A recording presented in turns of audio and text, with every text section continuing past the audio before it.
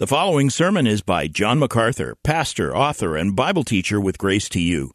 If you've never contacted Grace to You, we want to send you a free booklet by John titled Defeating Discontentment. It gives you 7 practical principles that will help you face setbacks and difficult circumstances and experience contentment even when life turns upside down. Request your free booklet titled Defeating Discontentment by writing to defeating@gty.org. That's defeating@gty.org. This offer is good in North America and Europe through June 2024. And now, unleashing God's truth one verse at a time, here is Grace to You Bible teacher John MacArthur. We turn to the Scriptures now for our lesson. Luke chapter 10, verses 21 to 24 is the paragraph for us this morning. It is a remarkable paragraph. It is one of those paragraphs that could launch 1,000 sermons. It is so rich and deep with truth. I've entitled the section, Jesus Joy. Jesus Joy. We are familiar, I think, with the fact that Jesus was a man of sorrows. Most of us who've been in the church have sung the old hymn, Man of Sorrows, what a name for the Son of God who came. We are familiar with the sorrow of Jesus. And I might add that as we have been moving through the Gospel of Luke, we have sensed an increasing sorrow.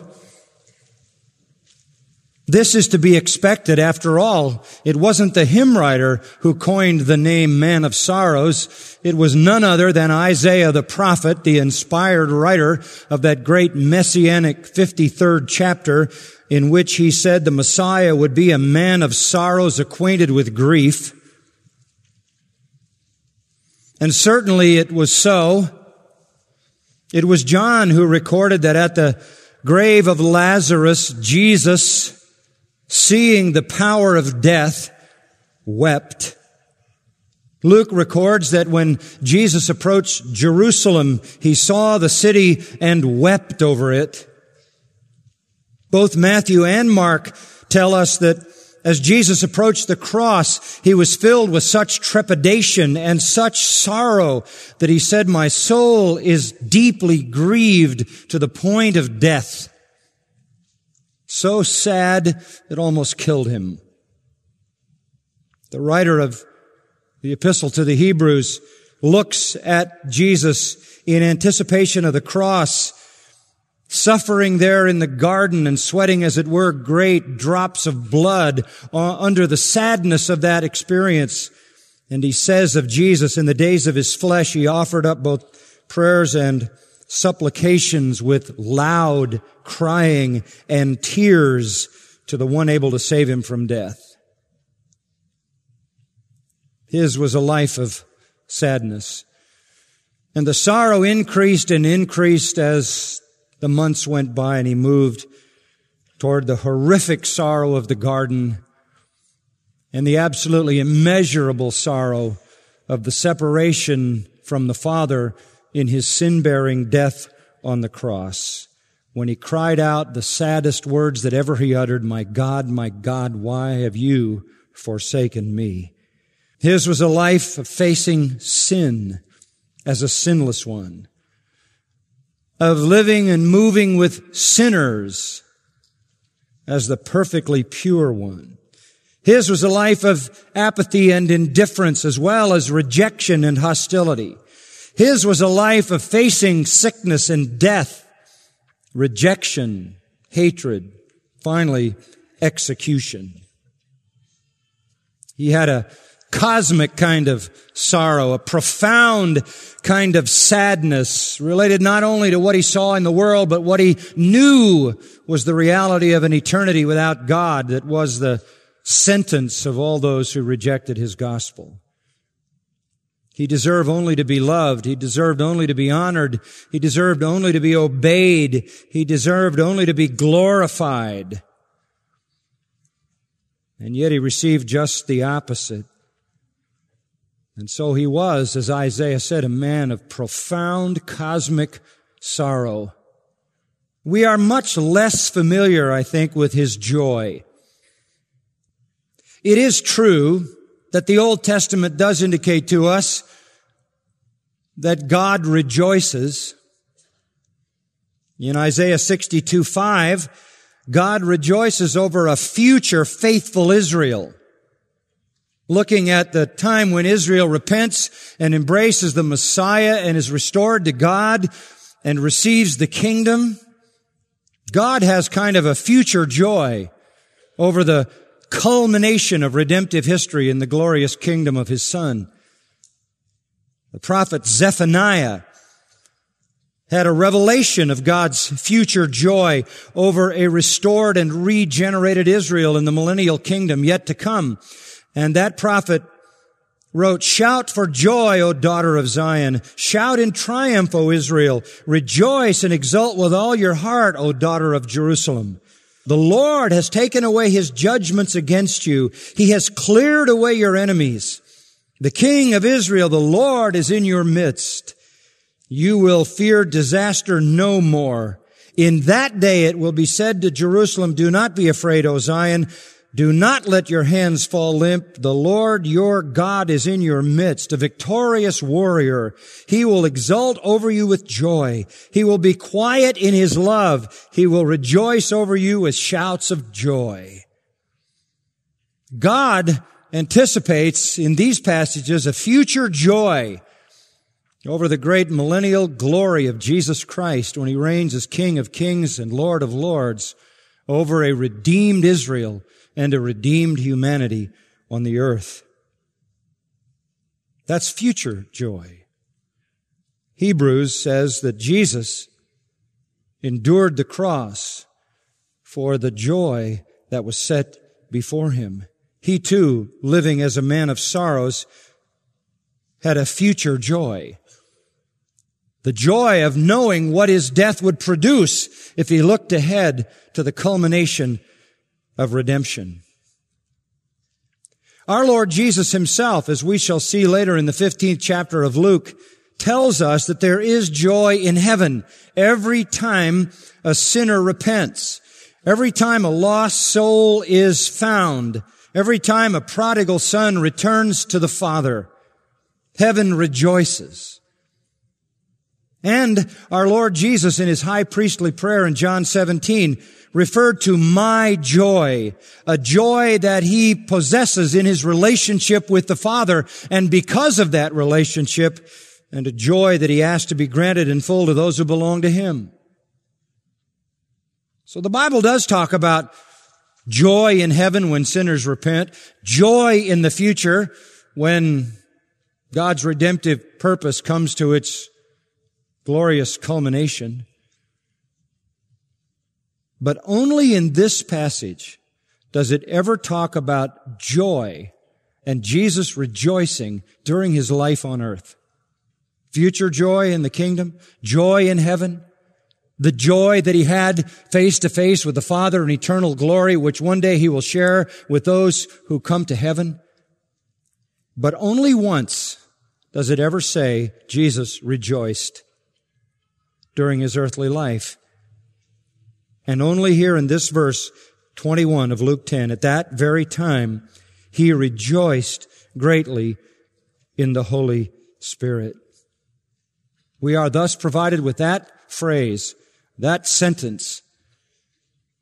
He rejoiced greatly, and in the Holy Spirit, a tremendous insight. And this is the only place we get it. There's something especially sacred about this text. That's why I say it's a text that could launch 1,000 sermons. This is unique treasure. This is a pearl of great price, an inestimable jewel dropped in the middle of this gospel that moves us behind the man of sorrows with escalating suffering and sadness to see his joy. I'm glad we finally reached this passage. I cherish this passage. I have a special affection and love for this passage. I'm so glad to see it. Pardon me if I want to stay here for a long time and build booths and live in this passage. I feel this way because I understand the heart of David in Psalm 69, that the reproaches that fall on you fall on me. I feel the pain, and I know you do, of all the sadness of Jesus. In some small way, some frail human way, but nonetheless a real way. I feel the pain when Jesus is ignored. I feel the pain when Jesus is misrepresented, misjudged, and mistreated. I feel the pain when Jesus is hated. I feel the pain when Jesus is plotted against, when he is betrayed, when he is taken through a mockery of a trial, and when he is mercilessly executed. I feel that pain. I feel that pain because I adore him, because I love him. Life for him was incomprehensibly sad. And now getting sadder chapter by chapter by chapter until we come to the profound sorrow of the garden and the cosmic sorrow of the cross. I welcome this insight into Jesus' joy.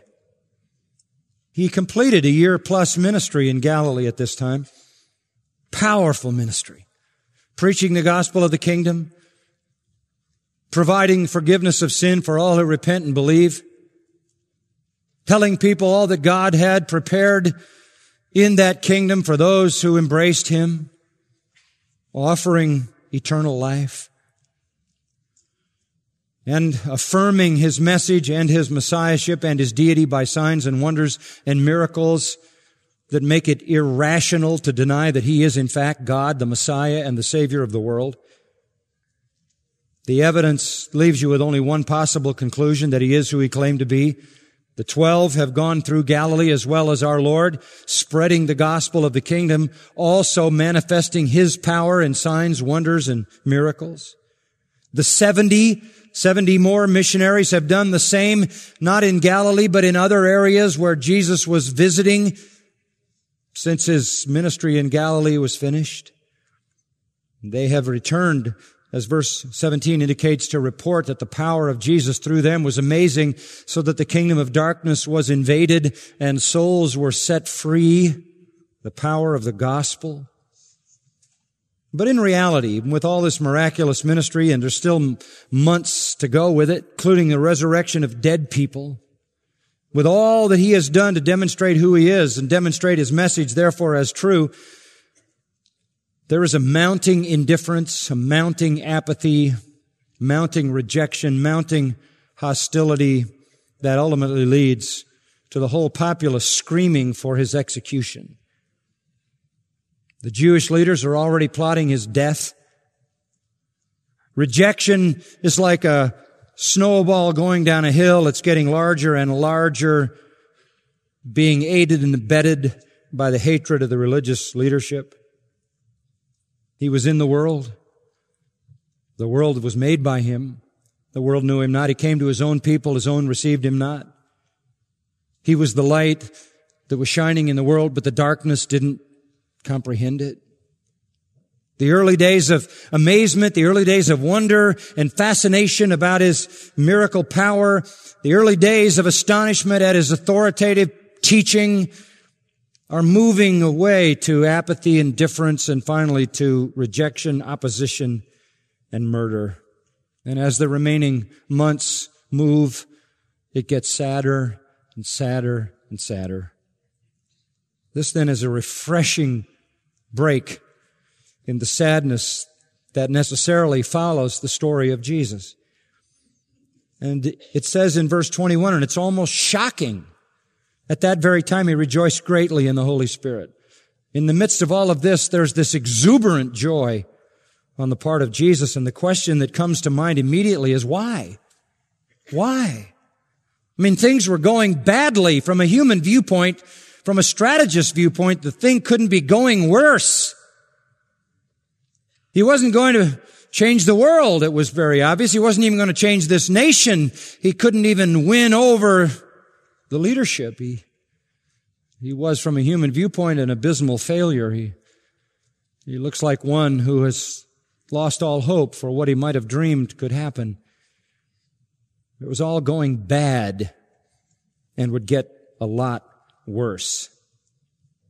And in the midst of it, He rejoiced greatly, which then poses the question, what motivated that joy? Why? How? For what reason could he rejoice?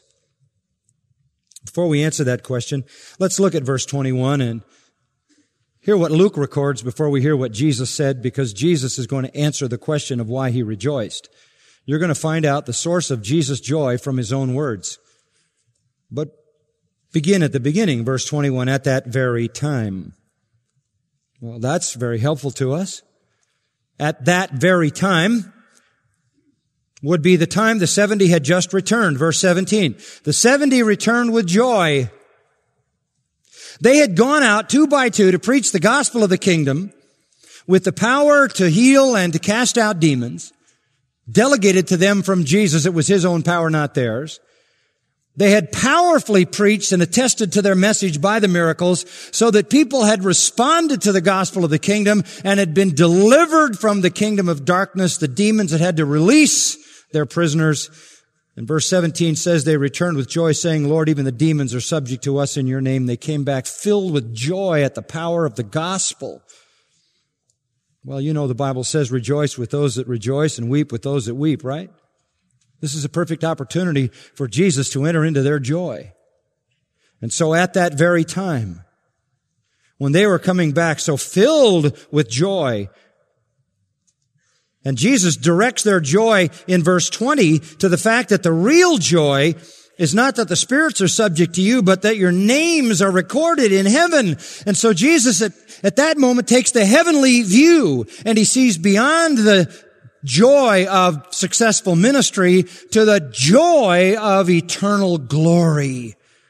And as he catches again the reality of heaven, he rejoices greatly, because the thought of heaven and the thought of their names being recorded there takes him from where he is to the culmination, takes him from the suffering in the present to the glory in the future.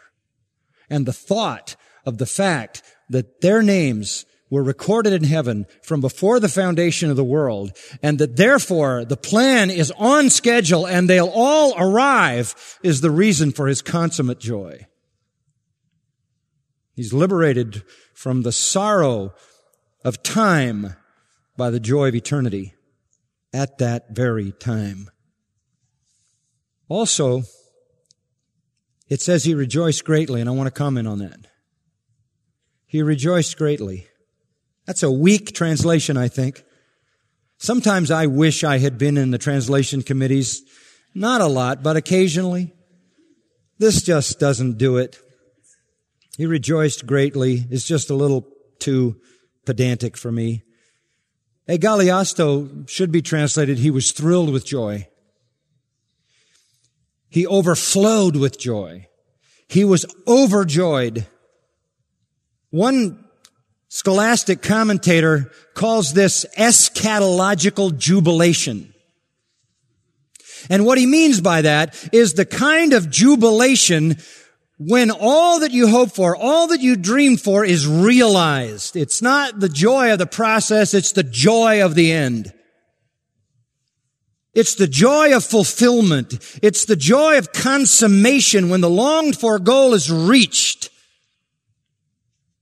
And he could only rejoice greatly when it struck his holy mind that all of these people were a part of an eternal plan, and their names were all recorded in heaven, and they were all headed there. And it was in the reality of that consummation, that eschatology, that last thing, that supreme jubilation exploded in his heart.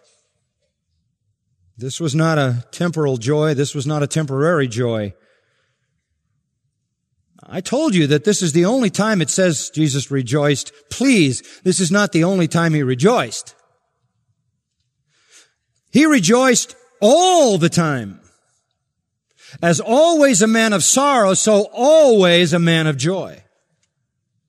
Always sorrowing over the condition of sin and all its impact. Always rejoicing over the eschatology, the consummate end of everything. I think in a small way I understand that. I go through the world like you do. I go through the world on the one hand with a broken heart. People say to me, you're not as funny as you used to be. Life's not as funny as it used to be. I've been around too long. It's not getting any funnier either. I mean, you load up with the weight of reality, don't you? Lost souls, eternal judgment, the impact of sin, the disregard of the truth of God, the reproach that falls on Christ, the blasphemies against our God, the corruption of our culture and all cultures in the world due to the fact that the whole of humanity goes down the depraved slide, becoming worse and worse. That's enough to make any man sad, let alone somebody who lives for the glory and honor of God. But at the same time, that there is an ongoing and somewhat increasing sadness. I possess an eschatological jubilation. Because when I look above the world at the redemptive plan of God from eternity to eternity and understand where it's all going, there's joy. Now, this is the way Jesus lived. Only you have to magnify whatever it is that you identify with that to infinity. Because no man ever had a fuller understanding of the power and destruction of sin than he did. Therefore, no man would ever know the level of sorrow he knew. Nor did anyone ever have the understanding of the glory of eternal riches that he has. Therefore, his sorrows were deeper than any, and his joys higher than any. And so when, in the midst of all the sorrow and the increasing sorrow, when you ask the question, how could he rejoice so profoundly? How could he have this kind of jubilation? He gives you 3 reasons. This is deep insight. I'm so thankful for this passage. And I tell you, I can only give you one this morning and kind of cut that a little short. But you'll understand this. The first thing that caused Jesus to rejoice, this is the only time in the New Testament you have a record that he actually did it out loud. But he had this joy all the time. Reason number 1, the sovereign pleasure of the Father. The sovereign pleasure of the Father. Verse 21, I praise thee, O Father. Out of his joy came praise, and here's what he said. Lord of heaven and earth, that thou didst hide these things from the wise and intelligent, and didst reveal them to babes. Yes, Father, for thus it was well-pleasing in thy sight. You know what gave him joy? What was happening pleased the Father. It pleased the Father that he hid it from some and revealed it to others. Our Lord's favorite truth, joy-producing truth, was the sovereignty of God. The sovereignty of God. In spite of all the rejection, in spite of all the pain and suffering and sadness and sorrow, in spite of the tears wept at the grave of Lazarus and tears wept over the city of Jerusalem and agonizing grief over the condition of humanity and the horrors of hell, he rejoiced gratefully because what was going on reflected the Father's intention, the Father's purpose, the Father's good pleasure. I praise thee, O Father. And then later he says, yes, Father. There's passion in that. Real passion in his joyful praise, as the O and the yes imply. And when Jesus called God Father, as just a footnote we've discussed before, he was calling him Father in the sense that he shared his essence. John 5:18 says the Jews wanted to kill him because he blasphemed by calling God his Father and thus making himself equal with God. Well, he was equal with God. He is God. But here, he's praising his Father. Oh, Father. There's joy in the oh. There's joy in the yes, Father. Yes. Father, it is well-pleasing in your sight. I affirm it. I praise you. This is the way you intended it. Now he identifies his Father just so nobody would mistake it as Lord of heaven and earth. Now, folks, that is comprehensive. That leaves room for no other deity in heaven or on earth. That simple little phrase was completely Jewish, a traditional Jewish expression. The single, supreme, and only God of the universe is the true and living God, the God of Abraham, Isaac, and Jacob, the Creator God, the God and Father of our Lord Jesus Christ. There is no other God. And he joyfully praises his Father, who is the sovereign of the universe. Lord means sovereign, who's in charge of everything in the heaven and the earth. That is to say, he's in charge of all of it.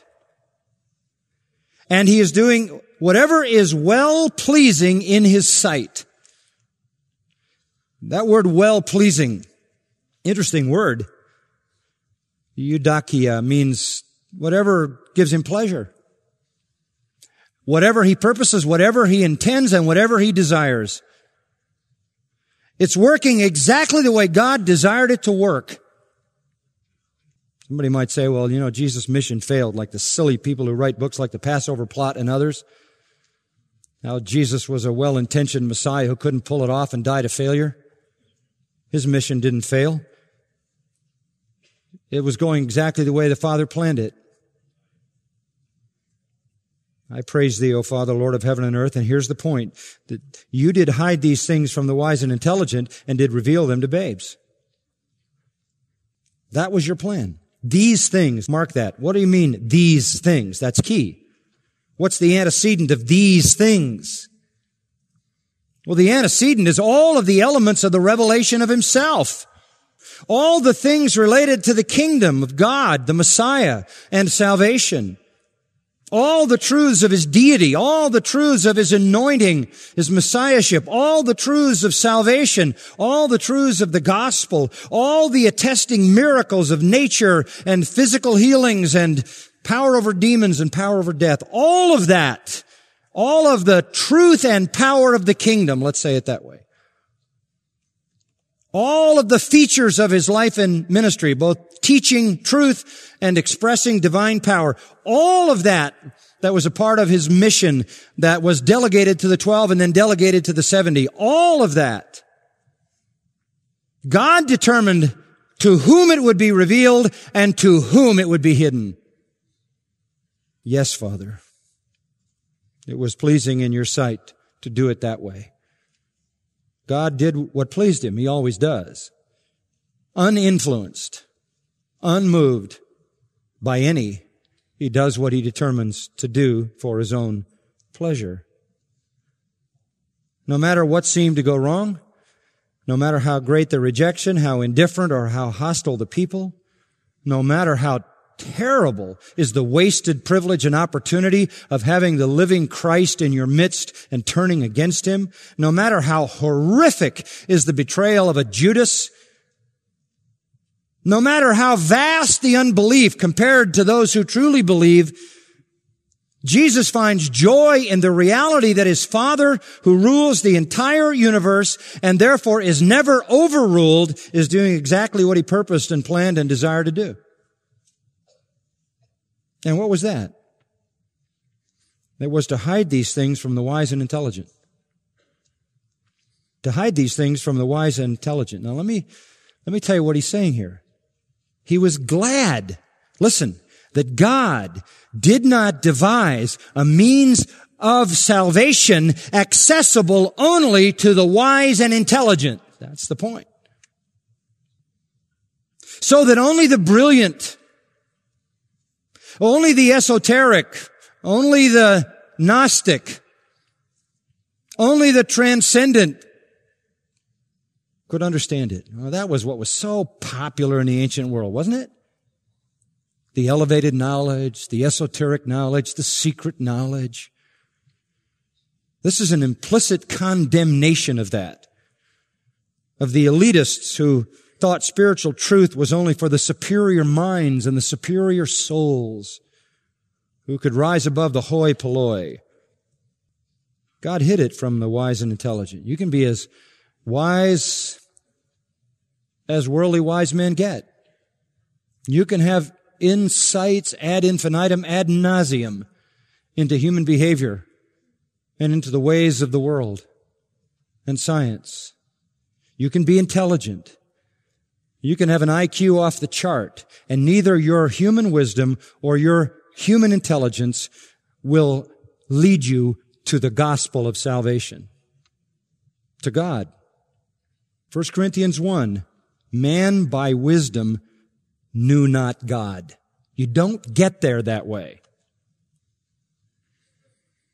Now, this is especially applicable at this time to the religious elite in Israel, the really smart people who rose through the ranks to become the rabbis, the law scholars, the Pharisees, the Sadducees, the scribes, all the religious elite who thought that they could come to know God through the function of their own wisdom and intellect. It does not say that God withholds truth from people who are intelligent so that we're a bunch of idiots sitting here. That isn't the point. You know that. It doesn't say that God withholds truth from people who are clever and insightful. What it does say is that by human intelligence and human ingenuity, you can't get there. You can't get there. You can't get to divine truth. And if you think you can, you're the biggest fool of all. Because the world by wisdom knew not God. Romans 1:22, professing themselves to be wise, they became what? Fools, morons. The biggest moron in the world is the person who thinks by his own wisdom or by imbibing the wisdom of somebody else or his own intelligence, he has come to know the great truth of the universe. He's the biggest fool of all because you can't get there that way. First of all, God is not accessible. Eye has not seen, neither has ear heard what God has prepared for those that love Him. It's not discernible empirically. Can't get there. It doesn't mean that intellectual power is not necessary to understand the gospel. It is. It doesn't mean that thinking clearly and wisely is not important. It is. It's just that those on their own can't get there. A man may be as wise as Solomon. That's not going to get him to God. He may be as intelligent as Einstein. That's not going to get him to God. Intelligence is neither a way nor a barrier. It's irrelevant. Human wisdom is not a way or a barrier. It's irrelevant. I think I can give you an insight into that. Think of it this way. We look at the intelligent people in our society, and I guess if we were to, this is just the way it plays out in our culture, that the smartest people in our society are scientists. Fair enough? That's sort of generally the way it goes. If you're in high school and you knock the lid off the top of the SAT score or you have a high IQ, they want to chase you into the science department. And you get in there and you start doing things that only people who are highly intelligent can do, managing sophisticated data and complexities that the average person can't deal with. And so you become a part of the intellectual elite of the world. And you have to have sufficient power to analyze these intricate complexities. You want to know the truth? Atoms and molecules and all things material belong to the lowest level in the universe. Not the highest, the lowest. That's right. I grant you they're complicated. I grant you that there are many of us who cannot penetrate their secrets. But all it takes is intellect. That's all it takes. A brain that's unusually gifted, time and opportunity. Because physical things are at such a low level. You get there by just brain power. That's all. Let's move up a little higher. Let's go to the level of personhood. Now, you all had professors in your university days who could function at the low level of molecules and atom, but they couldn't connect with human beings. Right?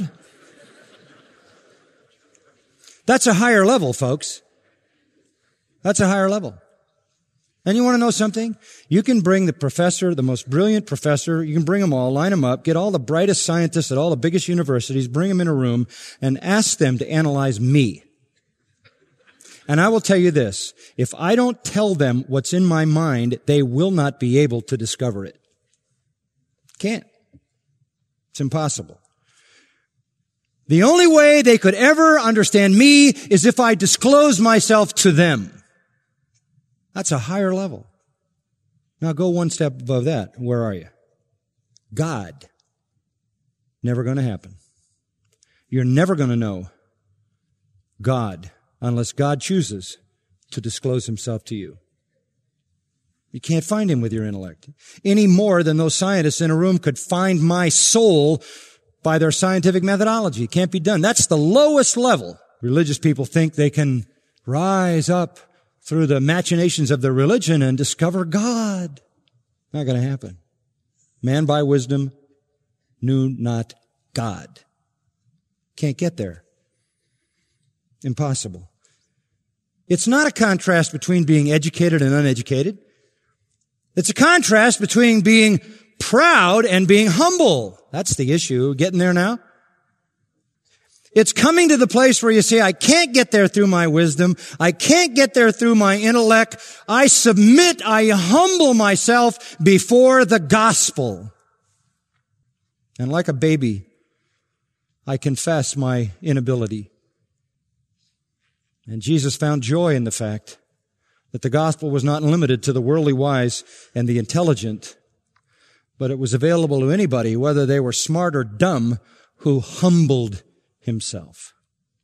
And that's what he says in verse 21. You did reveal him to babes. Babes. God can reveal himself. Go back to that professor you had. Nobody could understand the guy. I had some in my background. We had one at the Master's College. He didn't last long.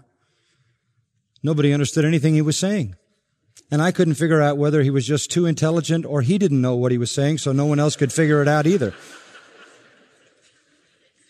But there are those people who are so profound, so intelligent, that you just can't connect.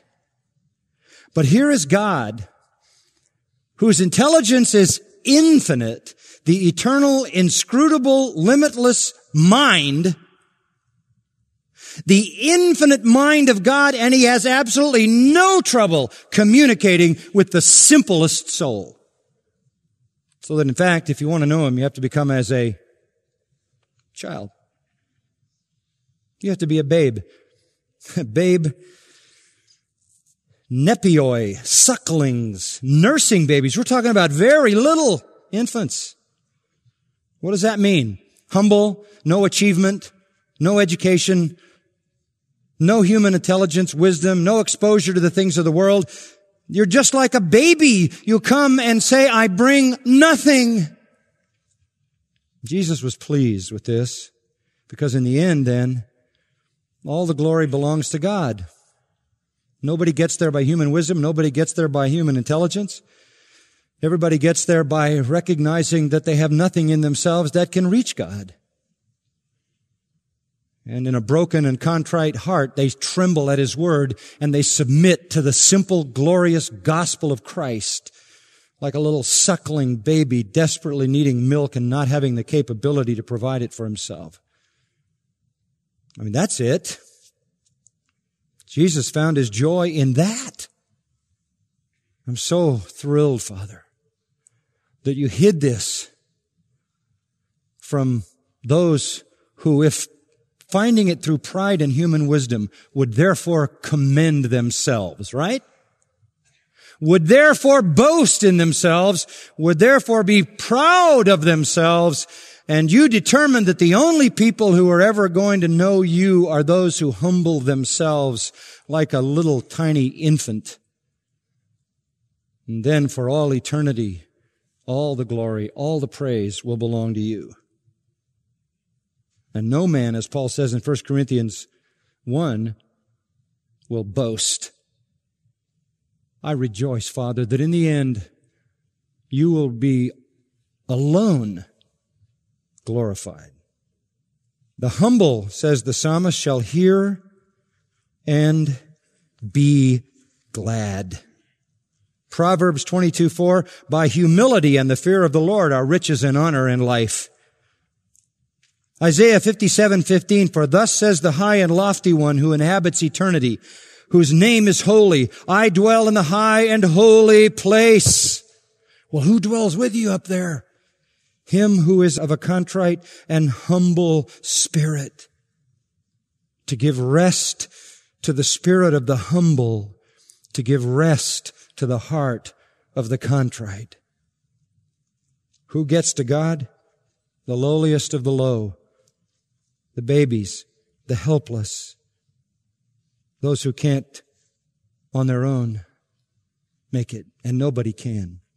The natural man, 1 Corinthians 2:14, understands not the things of God, no matter how intelligent he may be, no matter how wise he may be. Why?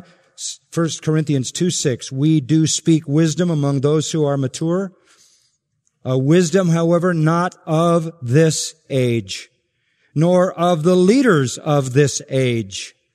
It's not available. The wisdom which none of the leaders of this age has understood. It's impossible. It doesn't come by intuition. It doesn't come by empiricism. It comes by revelation, right? You don't know me unless I disclose myself, and you certainly don't know God unless He discloses Himself, and in this book He has done that.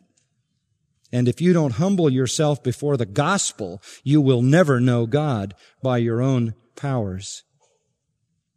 So the Son rejoices that the Father has designed a salvation plan by which man must be humbled so that God will be glorified in everything.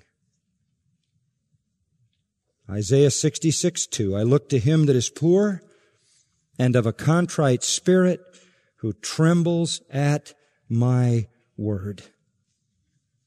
So Jesus says, Father, I'm just saying, I'm thrilled as I look past the sadness and the sorrow of the sin-cursed world, and I look to the future, and I realize that heaven is going to be filled with the babes, filled with the infants, filled with those who were crushed and broken into humble, contrite, penitent believers who cast themselves on the mercy of your gospel truth, so that through all eternity you will be forever glorified. This is the plan. Still to the lowly soul He doth Himself impart, and for His dwelling and His throne chooses the humble heart. Jesus' joy then is motivated by the knowledge that God has sovereignly designed a plan to redeem those who reject all human ability to know God apart from divine revelation. And He sees it played out. He looks at the 70. There are not many noble, not many mighty. He looks at the 12 ordinary men. What did they have in common? Humble hearts before the gospel. And so the first reason for Jesus' joy is the sovereign pleasure of the Father. The second reason is the supreme power of the Son. That's for next time. Father, we do thank You this morning for the revelation that this passage is to us. And we can only wish that It was like it used to be when people preached for 3 hours. So you had an hour for every point. But help our dear folks to remember these things so that we can come back next week and, as it were, dive again into the depth of this profound text and be enriched by it. How wonderful it is, how unspeakably glorious it is to come to a deeper knowledge of our blessed Christ. Christ is all and in all. He is all that matters. He's all we need. To know Him is the solution to every problem, the victory in every battle. To know Christ, to know Christ. How rich we are as we, week in, week out, come to know Him better. And that is enough to solve every issue of life. To know Him is to know His mind. To know His mind is to understand time and eternity and your purpose. And to live in the knowledge of that is the purest and deepest satisfaction. Thank you for the picture of Christ revealed in just this one verse. We share His joy in the midst of our own sorrow as we too wait for the day when all the humble souls shall gather, and we with them, to praise You forever. And these things we bring before You in Christ's name. Amen. You've been listening to John MacArthur, Bible teacher with Grace to You. For free access to all of John's lessons and a listing of study Bibles and books available for sale, visit Grace to You's website at gty.org. John MacArthur and Grace to You reserve all copyright protection under applicable law. Our copyright policy is available at gty.org, and it includes instructions for and limitations on duplicating this digital file.